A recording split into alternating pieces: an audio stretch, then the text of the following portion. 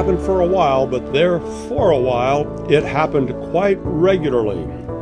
I would have people come up to me and very seriously look at me and ask, why don't more pastors speak up about what's going on in the world today?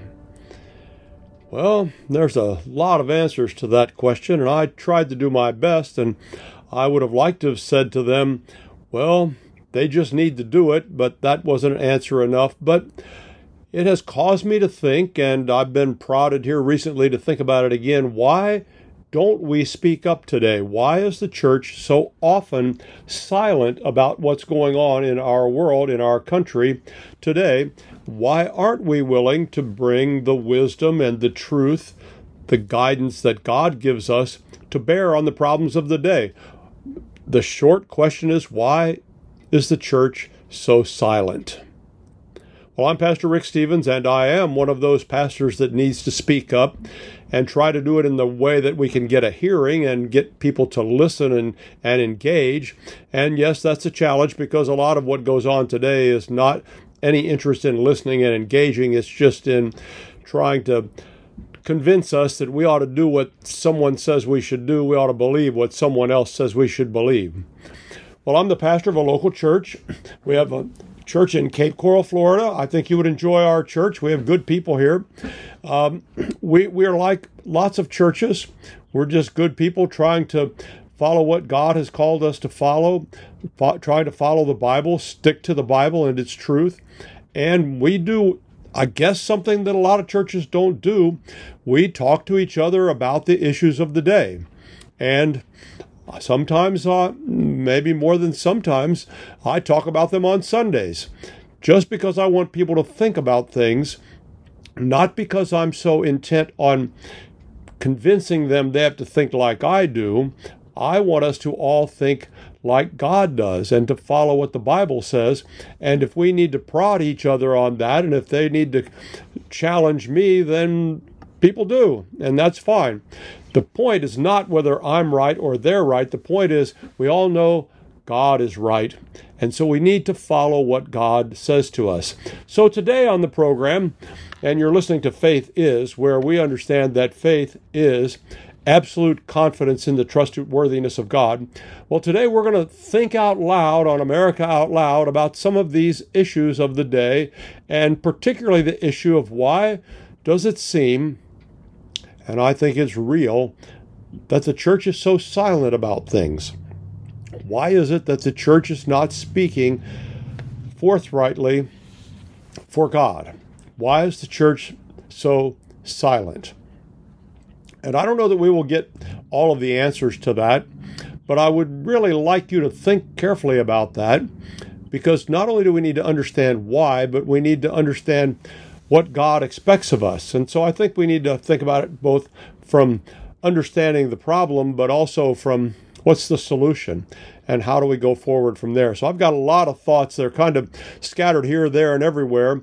But let's just plunge in and see if we can help each other stretch in God's direction and come to grips with this idea of why is the church silent? Why does not the church speak out forthrightly and be a correction on some of the things that we see going on today?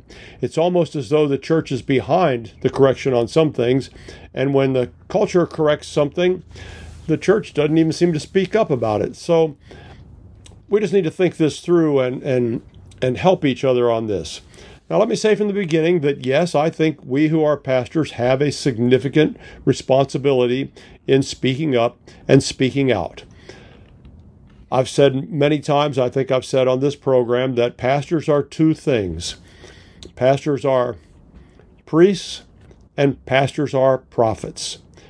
Our priestly function is when we speak to God on behalf of the people.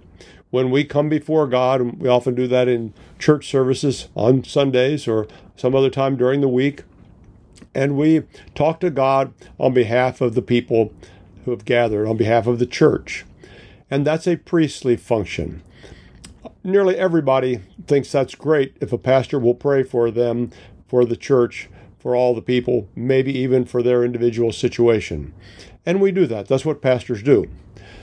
The other side of that coin is that not only are we priests and present the people to God, but we are prophets, and we are in charge with the task of presenting God to the people. Now, I'm not really sure, how should I say this? I'm not sure everybody likes that particular role of a pastor, because I get it. We're all kind of uncomfortable thinking that God is going to tell us something we don't want to hear.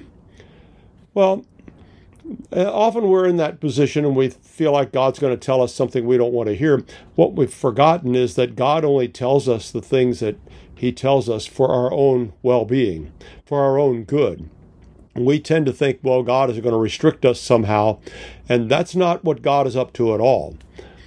The whole point of God's commandments, if you will, or the law, if you prefer to think of it that way, is that they provide for us the best life and they protect us from harm in this life. And so we need to kind of change our thinking about that and to realize that when God speaks to us, He's speaking to us to help us for our well-being, not to damage us, not to restrict us, not to take away, and some people used to look at it this way, not to take away our fun. That's not what God is up to. He's there and working for our well-being. So that's an important perspective for us to recapture, because when a pastor does not feel like people want to hear what God says, then it makes it difficult for them to speak frankly and openly. I'm not here to say that lets them off the hook. I'm just saying that's a very human dynamic. And the way most churches work, if people get mad at the pastor, they send him packing. And so he and his family, particularly if they live in a parsonage, are both without any means of support and no place to live. They're gone. And churches have done this. And maybe there are legitimate reasons that churches have said goodbye to a pastor and urged them out the door. Maybe. But sometimes I wonder if it's because the church doesn't want to hear what God is saying through the pastor. So when we consider this idea of why is the church silent, we need to understand that there are some very human pressures that are put on people, and not many people take the time to think about that. Again, I'm not saying that's an excuse. I'm giving that as an explanation. Because if you, as a person who attends your church, member of your church, or a constituent at your church, however you happen to describe it, then one of the things that you can do to help the situation, and this is important because we don't do any good if we just complain about stuff, right? Oh, but Pastor Rick, I love to complain. A lot of people do. Well, get over that. Quit complaining. When you see a problem, find a solution. And here's one of the ways that you can help your pastor have both the courage and the permission. And I really struggle with how to describe it, because pastors shouldn't need permission. But as I described, there's a very human dynamic that goes on here. And so one of the things that you can cultivate in your church, we've done that here. I did it because I thought it was important for us to talk about it out loud. But we say pretty regularly, and we have this assumption that the pastor is supposed to say to the people what he believes God is saying to the church. Now, might a pastor get it wrong? Might I get it wrong? Absolutely, we might make a mistake. Not going to say we're infallible. Nobody should say that. But unless the church purposefully and intentionally says to the pastor, Pastor, we want you to tell us what God is saying to us, whether we like it or not, whether we want to hear it or not, whether we'll like you for telling us that or not. See, that's a very different situation. And when a pastor is given that kind of permission, then it gives the pastor the opportunity to speak frankly and fully, to present all of what God says in the scriptures in the way that pastor understands it. Now, I struggle with that sometimes because I realize that's an enormous responsibility. To say to the church, here's what God says. I mean, who speaks for God, really? Well, that's one of the reasons that God called us to speak for Him. That's the reason He called the prophets in the scriptures to speak for Him.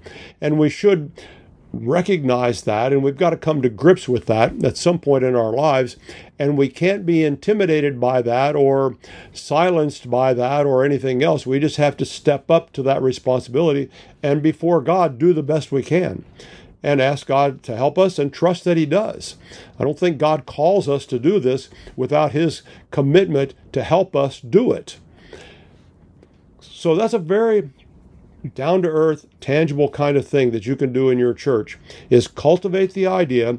I would suggest, if you've never said this to your pastor, and even if you don't think you need to, I can't imagine any pastor not appreciating this. Say to your pastor, as soon as possible, say to your pastor, listen, I want you to always say to us, the church, what you believe God wants us to hear. I want you to say it whether you think I will like it or not, whether you think I will like you or not. Because my commitment to you today is that I want you to tell us what God is saying, and if it makes me mad, that's my problem. Could you say something like that to your pastor?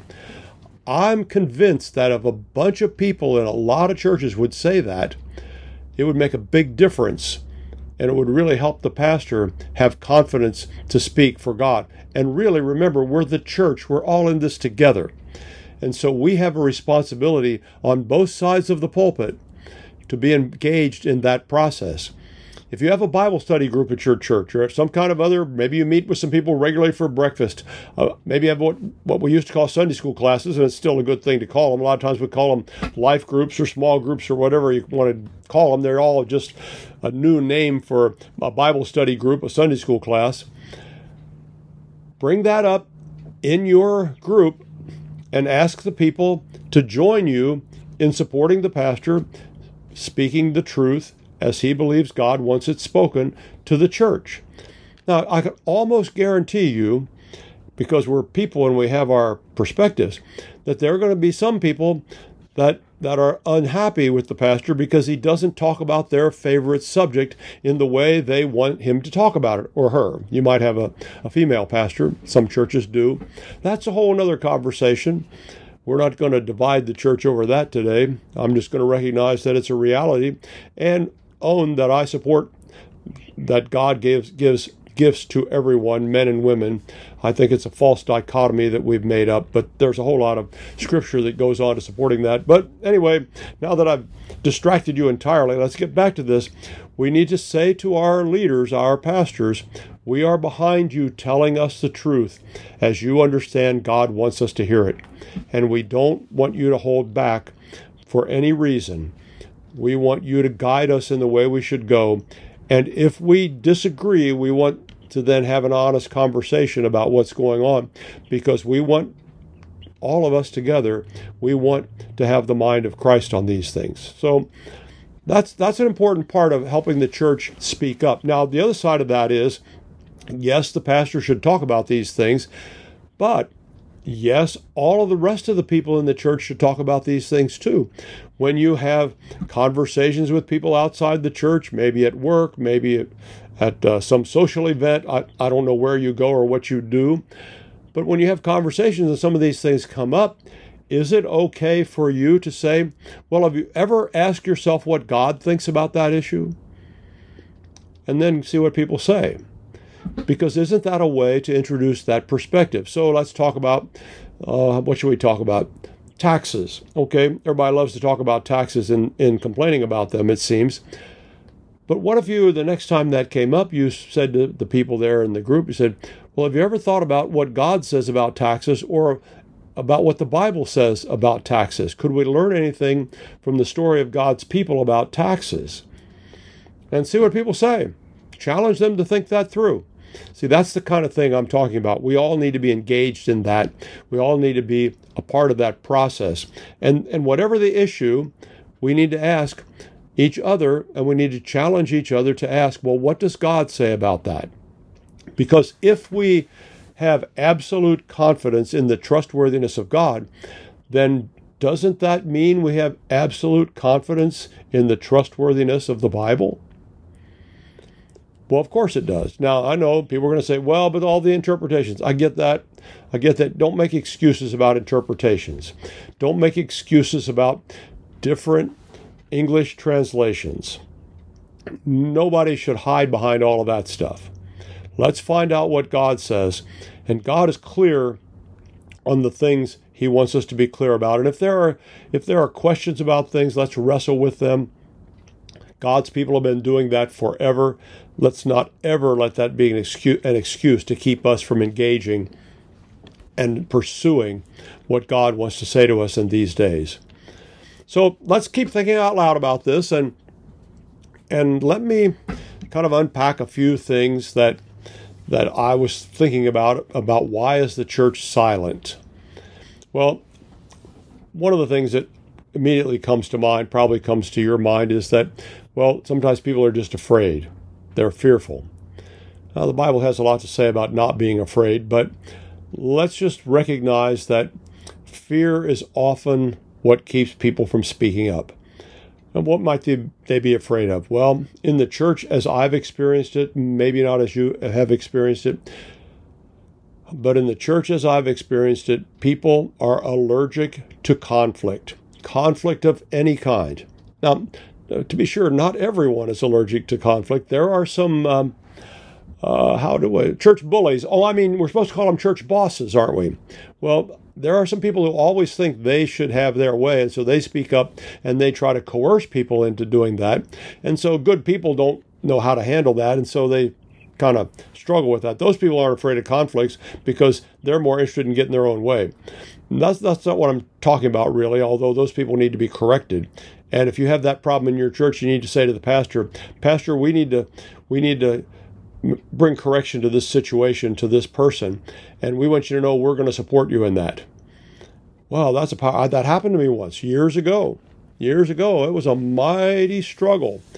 And the first church I actually served as pastor went through some really, really interesting times.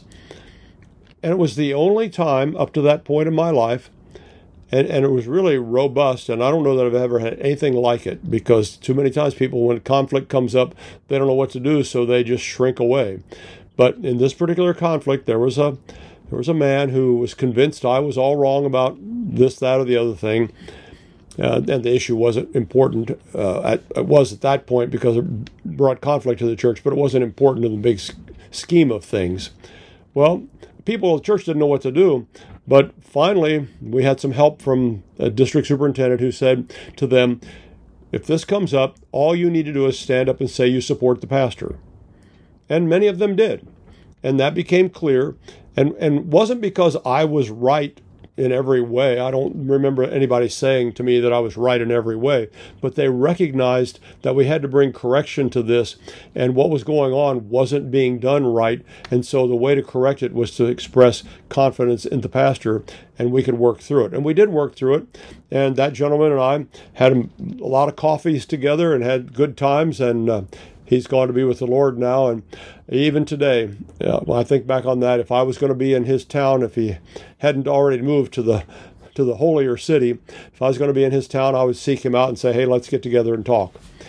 I guess you'd say we were friends. I was never, it never lingered. It was resolved. I don't know that he was particularly happy about everything. Maybe not everybody was particularly happy about everything, but we got through it. But too many times, church people are allergic to conflict, so the least little conflict comes up and they shrink back. Now, I'm not saying we spoil for a fight either, but we need to not be afraid of the conflict either amongst ourselves or in the broader community. So if the church takes a stand, for example, and says marriage needs to be a faithful covenant between one man and one woman, and they need to be loyal and faithful to each other, some people are going to be upset by that. Well, what do you mean? Well, what we mean is loyal and faithful because they've made a commitment to each other. They've stood before God and made those vows. Well, that can bring you into conflict with people, particularly if they think same-sex marriage is okay, or some other expressions of marriage, maybe that involve messing around with other people. Well, the church needs to speak directly about those things when those become issues that people need to hear a clear word from God. And there might be people that would object to that out in the broader community, but the church doesn't go out there and stick it in their face. The church goes out there and says, before God, we recognize this is the way He established the world. And we persuade and we help people see that. So people are, in every way that you can probably imagine, church people, as I've seen it, are allergic to conflict. And again, I'm not spoiling for a fight. I'm just saying we need to resolve those things. And just because we disagree doesn't mean we should not lean into those things and come to resolution on that. I think church today is often afraid of rejection. Well, if we tell them what God thinks, they'll reject us. They might. They rejected a guy years ago. His name was Jesus. I believe you've heard of him. Well, he told them what God expected, and not everybody wanted to hear it. They rejected him. It's entirely possible that people will reject us today. But why is that keeping us from speaking up? It shouldn't. Sometimes people will say, well, we will offend someone. That's a real interesting one. I've been thinking about that a lot for a lot of years. I don't know that I've got everything sorted out on that, because that expression, someone will be offended, just is a door so wide you can drive any size vehicle through it. And I like to think of it this way. Yes, it is possible that we could intentionally and purposefully offend someone by something we say or something we do. It's entirely possible.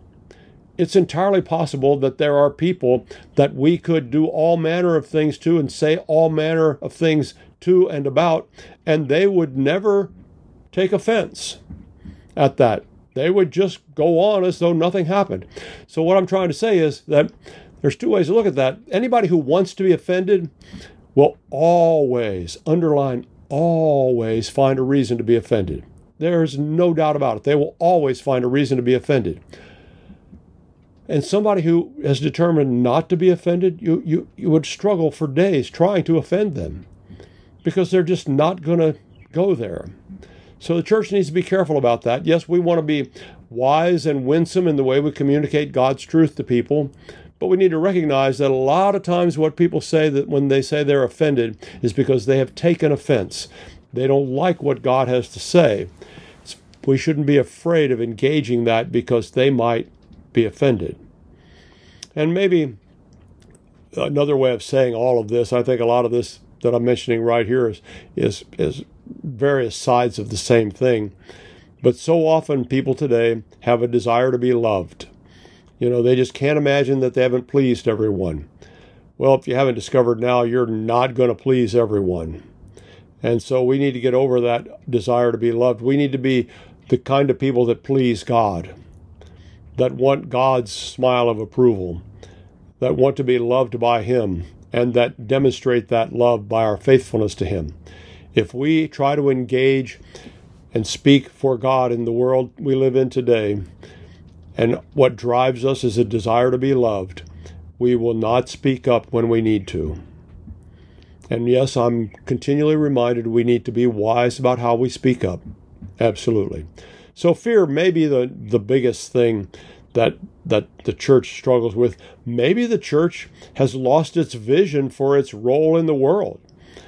Maybe the church has lost the sense that hey, it has something to say to the world. Maybe people have gotten the sense that, well, nobody wants to hear what we have to say, so we just say it amongst ourselves and we retreat into our safe and comfortable, what we used to say, holy huddles, and we've lost our vision for engaging that. That's possible. We need to recapture that, by the way, and we'll talk a little bit about that.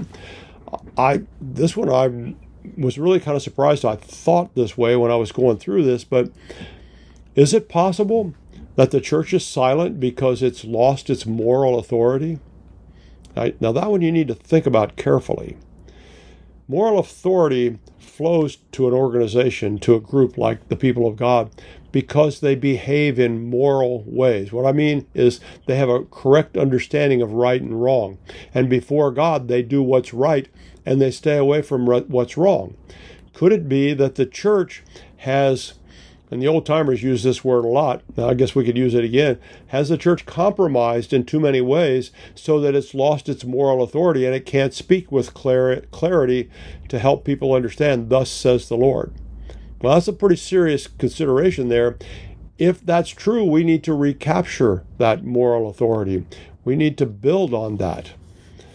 I also think that, kind of related to the vision thing and maybe the moral authority thing as well, that often the church has misunderstood its role in the fabric of our country here in the USA.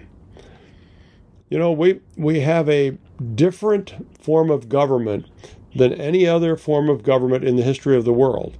And because of the form of government we have agreed to amongst ourselves, we have a different role in that government than people have under a dictatorship. We have a different role than people had when Rome ruled the world, when God's people lived in what we call the Holy Land under the subjection of Rome. They didn't have a say, they just had to survive. Well, sometimes people equate the government in our day, or this is what I sense. I haven't heard anybody exactly say it, but I've too many times I've gotten the clear sense that people don't understand the role of the citizens of our nation. Well, we need to understand that because God has given us a government of the people, by the people, and for the people, as Abraham Lincoln said years ago, that gives us a different role. And so one of the things that the church is called to be is the conscience of the nation.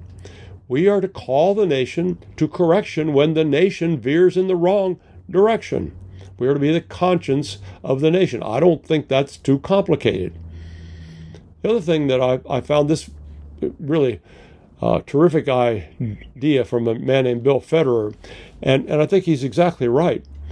He reminds us that the people of God, the church, we are the counselors to the king. Now, we don't have a king in this country, so hang on, don't go down that road and get in that ditch. What he means by that is we elect people to carry out certain responsibilities in our government. And so we give them that responsibility and the authority to carry that out. Well, along with all of that comes a responsibility on our part to be the counselors to the king, because we are the ones that elected them. And it's very clear in our founding documents. Look at the Declaration of Independence, you'll see it very clearly, that we are governed based upon the consent of the governed. So we are the ones who counsel the ones who make decisions, and it's our responsibility to give them guidance, to remind them of their rightful responsibilities, to lead them in the way they should go, to correct them when they're wrong. All of those kinds of things, because our responsibility as citizens is to participate in the government. And so that makes us responsible to be counselors to the kings, to the people in charge. Well, that's a bunch of the things. There's a couple other things. I'm not sure if we have time to get to them, but let's start in, and we'll finish up on the other side of the break we need to take in a minute. You probably need a break from thinking about all this stuff. But another reason that I think the church has become silent is the church, in too many places, have allowed themselves to be marginalized. Now, I've been participating in the life of the state of Florida in a number of ways at the state level, meeting with members of the Florida House and members of the Florida Senate. We've met with officials in the administration in Florida. We have made every effort to guide them to make better decisions. And so I understand some of the dynamics of the political process. And one of the dynamics is that if there's somebody that's speaking up and you don't want them to be heard, you'd make every effort to marginalize their voice. You push them away, you refuse to meet with them, you don't take them seriously. There's all kinds of ways. And I think, without a doubt, the church of God, the people of God, have been rather naive and have allowed themselves to be marginalized in our day and time.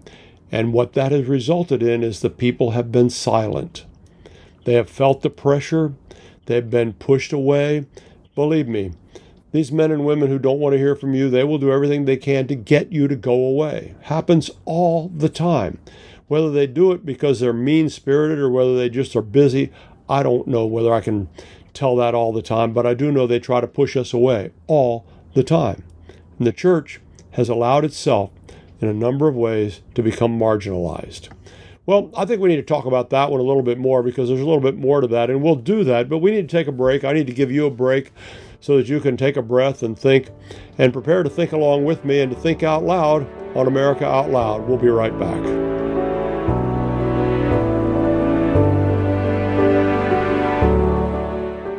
World-class care from doctors you can trust, all from the comfort of your home. That is One Wellness. Dr. Peter McCullough and his team at The Wellness Company launched the One Wellness membership to provide free monthly supplements and unlimited telemedicine access with doctors that share your values. The Wellness Company's Chief Medical Board designed every supplement and medical protocol with your health in mind. From groundbreaking supplements like the Spike Support Formula to unique care like Freedom from Big Pharma.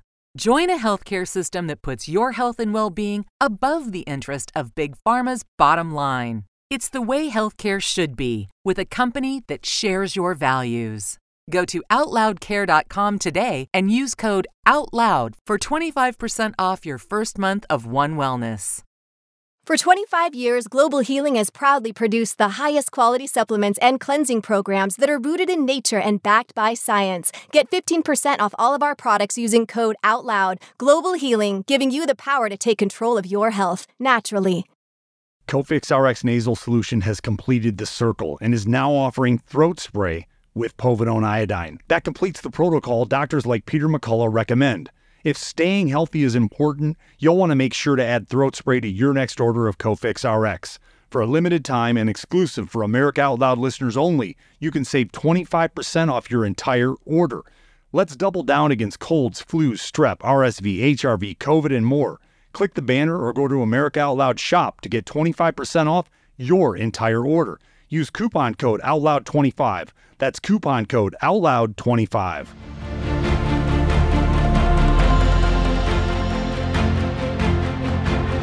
It was Henry Wadsworth Longfellow that said, "Lives of great men all remind us we can make our lives sublime and departing, leave behind us footprints on the sands of time."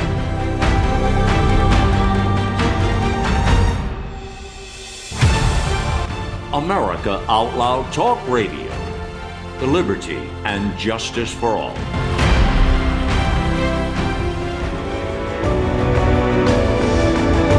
I'm back, and so are you, and I'm so glad that you have not been marginalized and you're hanging in there to think this stuff through today with me. It's a challenge. It's not something we think about often, but maybe we need to think about more often and maybe more carefully. And so we've agreed at the beginning of the program today to think out loud on America Out Loud about some of these issues, about why the church is silent and what we can do about that. And I've suggested a number of reasons that the church is silent. I've started out by giving a suggestion for how we could help the church speak up more and how we could give pastors in particular the courage to do that and the permission. And I said I don't know that they need our permission to do that, but because of the human dynamics, I think it's helpful to support them in that way. And we talked about a number of things that could be the reason that the church has allowed itself to be silenced. And we ended with this idea that the church has allowed themselves to be marginalized. Now, a couple of ways to think about that, and you can probably think of some others, but one of the easiest things to grasp is that we live in a time when if something is labeled as political, the assumption is we need to be careful with it and put it aside. You know what I mean by that? Well, that's political, and that by that the person means we need to leave that over there because we don't want to get involved in politics. And church people have been very good at that. Anything that makes them uncomfortable in order to avoid the conflict that they think might result is they call it political. And so they put it aside. That's a way that we have become marginalized because we have allowed the popular culture, political particularly the political environment, to brand things as political and then to convince us if it's political, we don't have any business being involved in it. Well, there's a lot of responses to that, so let's just think about a couple. Let me ask you, was ending the slave trade a political issue, or was it a question of right and wrong? Now, I'm serious about that.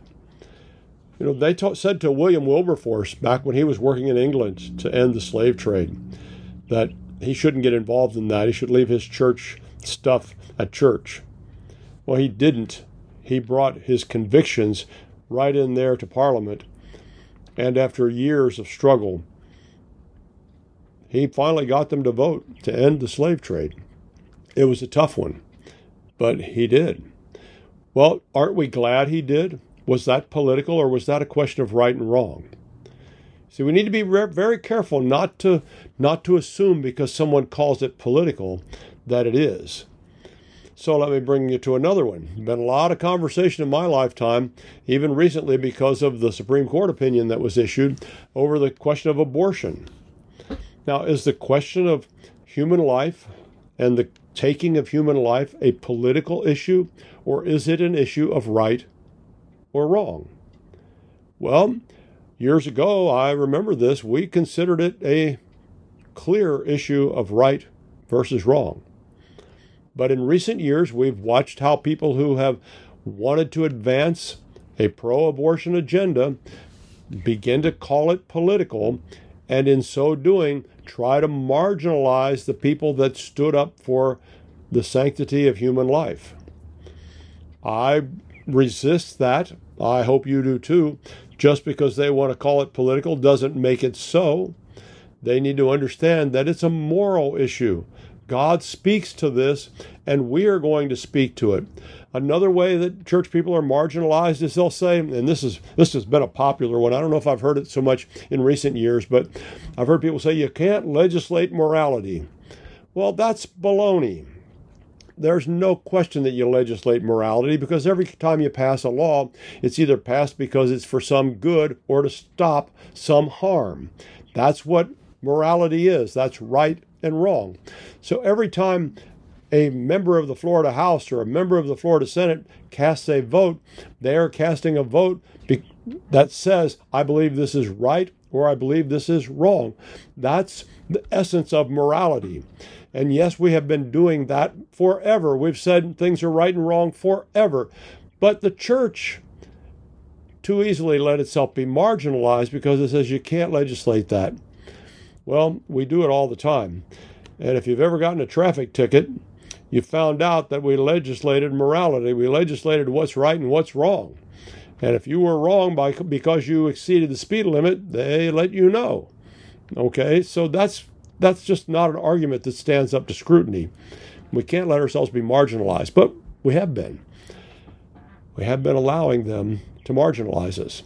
Now, there's another possible reason the church has allowed itself to be marginalized. And again, the enemies of right and wrong, the enemies of what God says, have used this to marginalize the church. You may be familiar with something called the Johnson Amendment.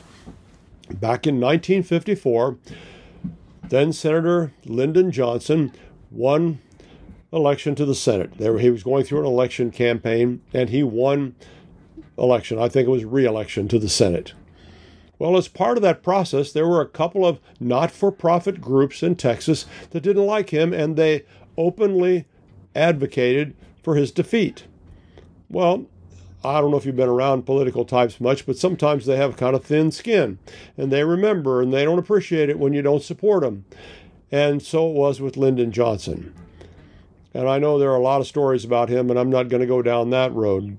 But Lyndon Johnson understood how the Senate worked, and so he inserted in a bill language in the tax code that said a not-for-profit could not get involved in election campaigns.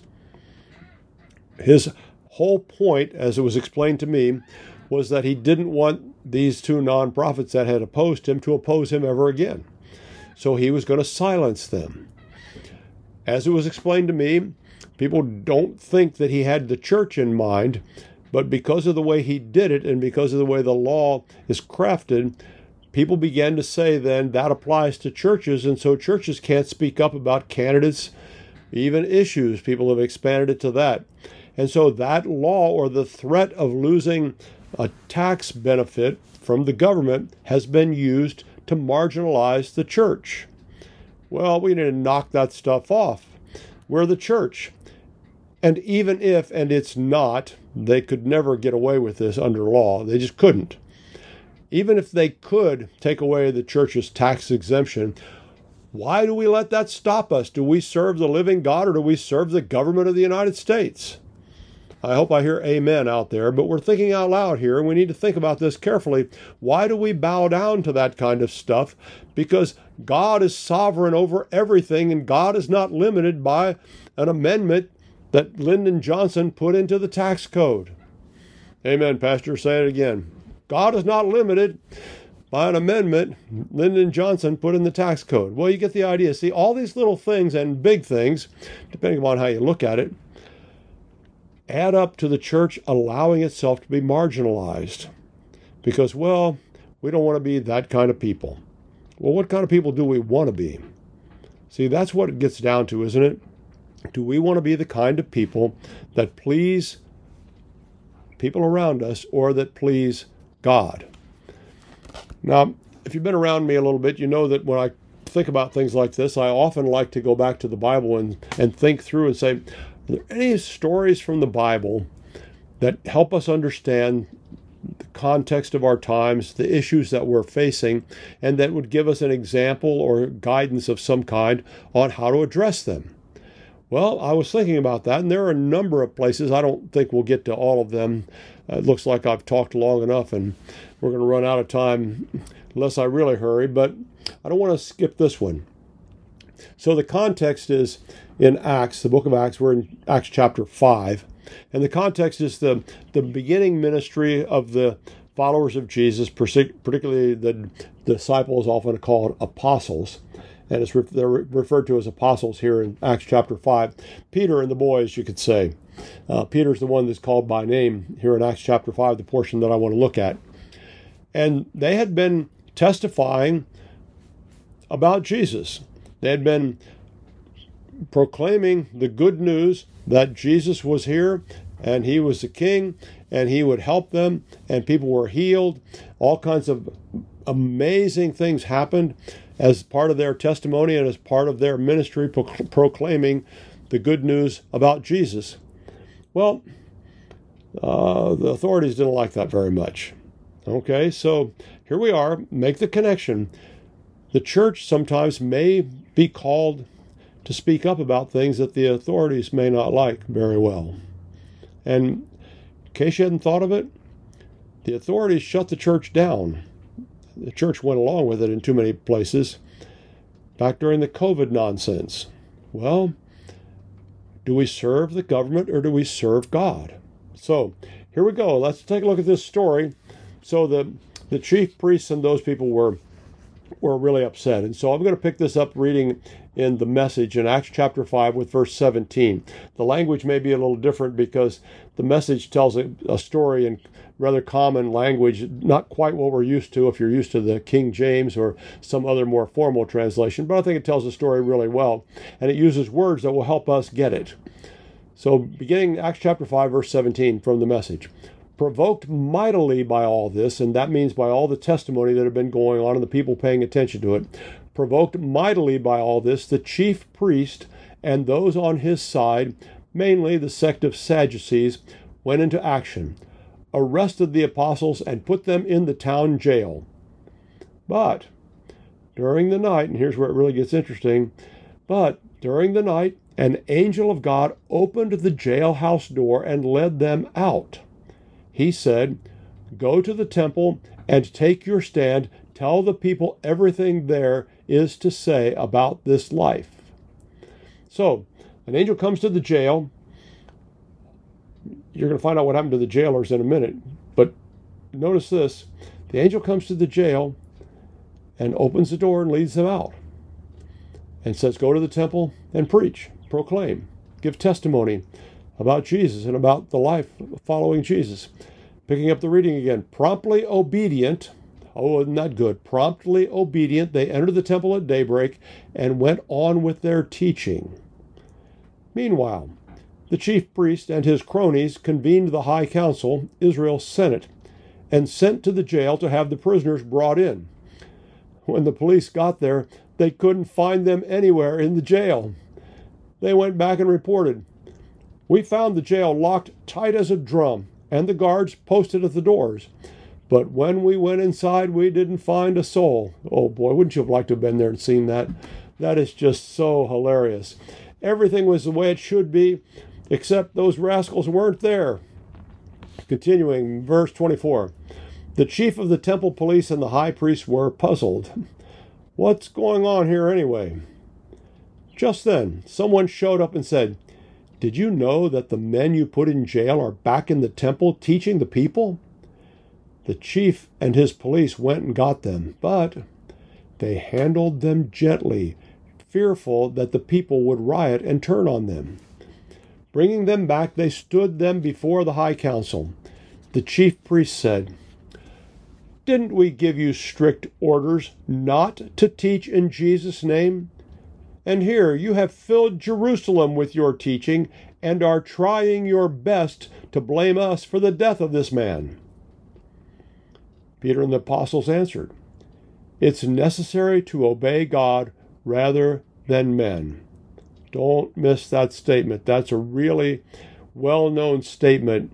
I don't know if you've heard it before, but it's been used a lot in my life in the church.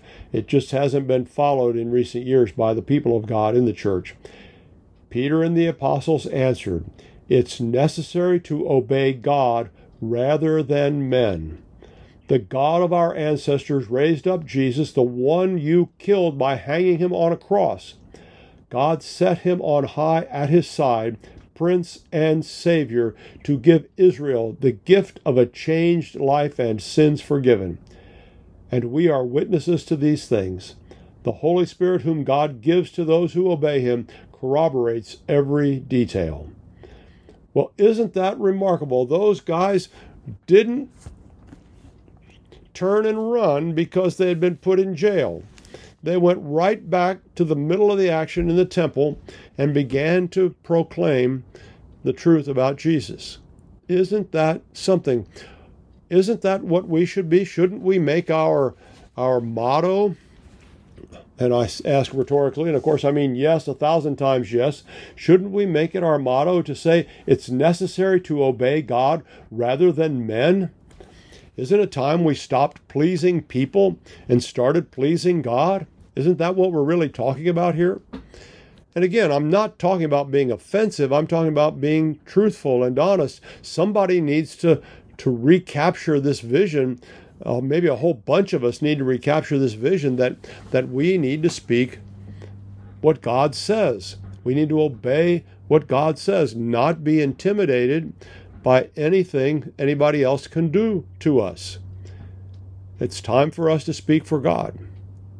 See, if we abandon that and if we allow ourselves to be silenced, either because they pass a law that says we must be, or if we're voluntarily silenced because we think that's what we need to do, if we do that, then haven't we really abandoned our role as God's faithful people?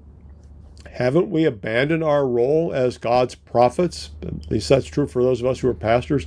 If we're silenced, haven't we abandoned our role as the conscience of the nation, as counselors to the king? If we're silent, haven't we given up what God has actually put us here to do?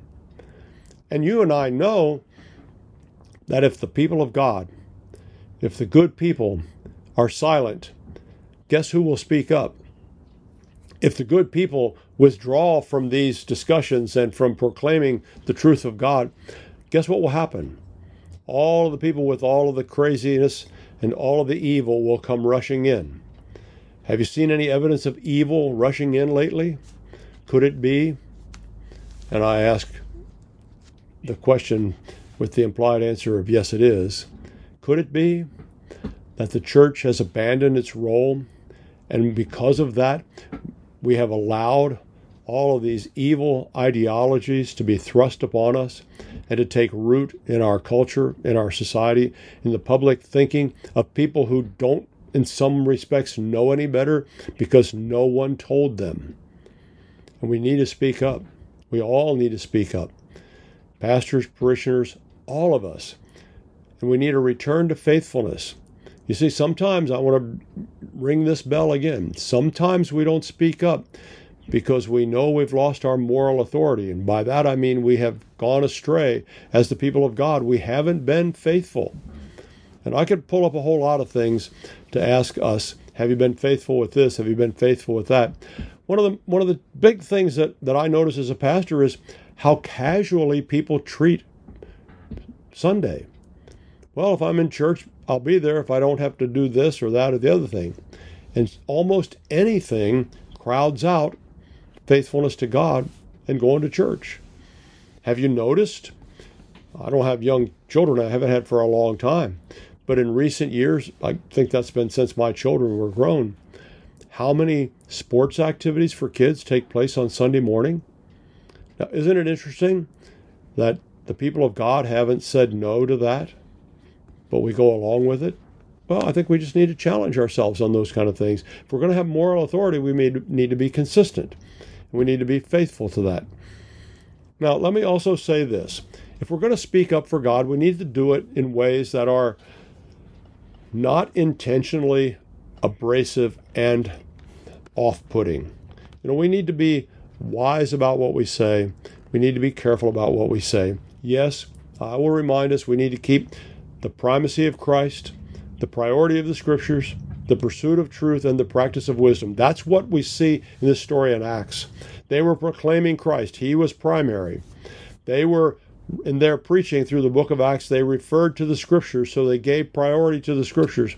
And they were simply calling people to pursue the truth of what happened.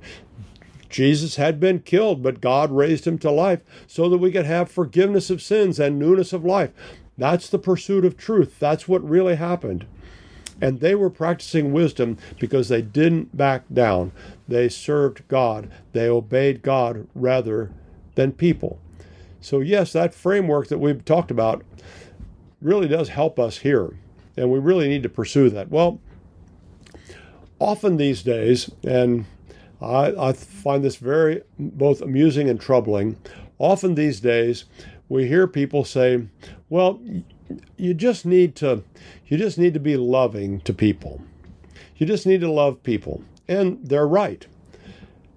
They may have forgotten that God said to love him first with everything you've got and your neighbor as yourself. So loving people does not mean loving God less.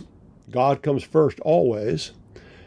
But people will say, well, if you really love me, you'll approve of what I think and what I do and the direction I want to go.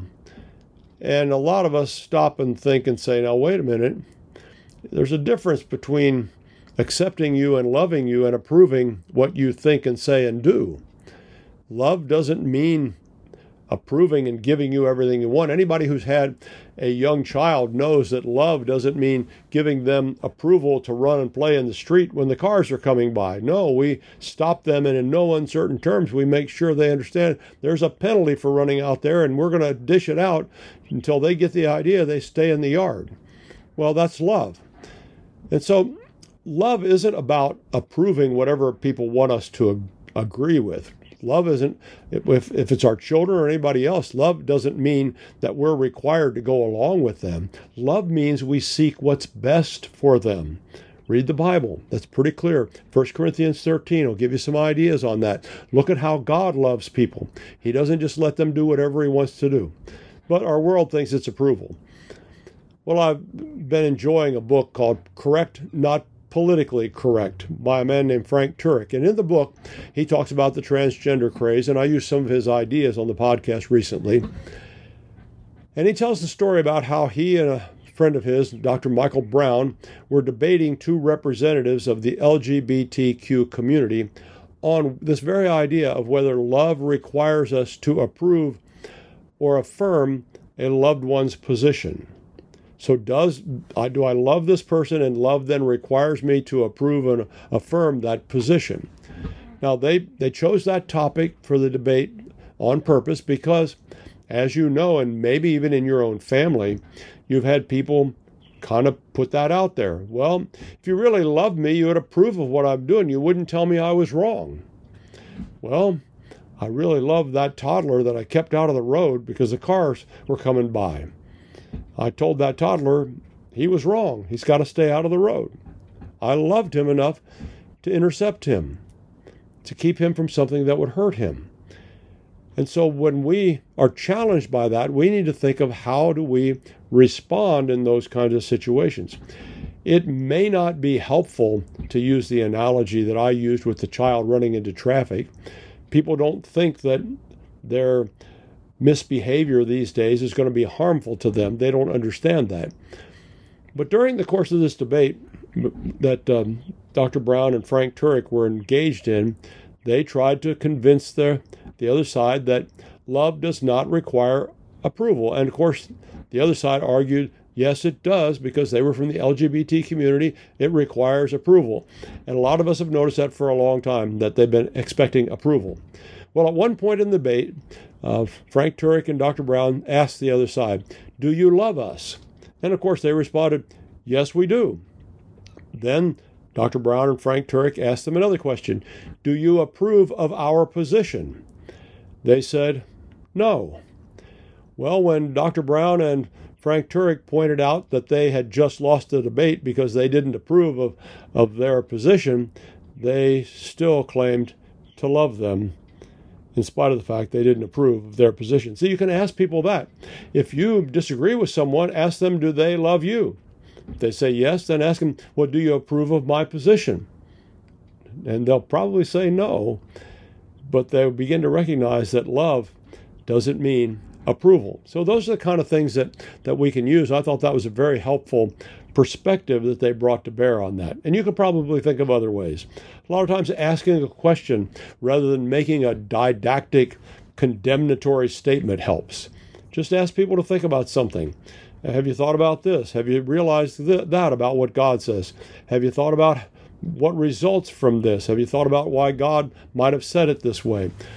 Get people to think about some things, and sometimes I think that approach frustrates people because they just want to open up and blaze away. But I think that it's much easier to help people change their mind if we give them the opportunity by asking a question that they can think about and process. So, well, we've thought out loud a lot today, and I've given you a lot to think about and process, and I hope you will do just that, and I hope you will not be silent. Find a way to speak up in your own way and defend what God has said.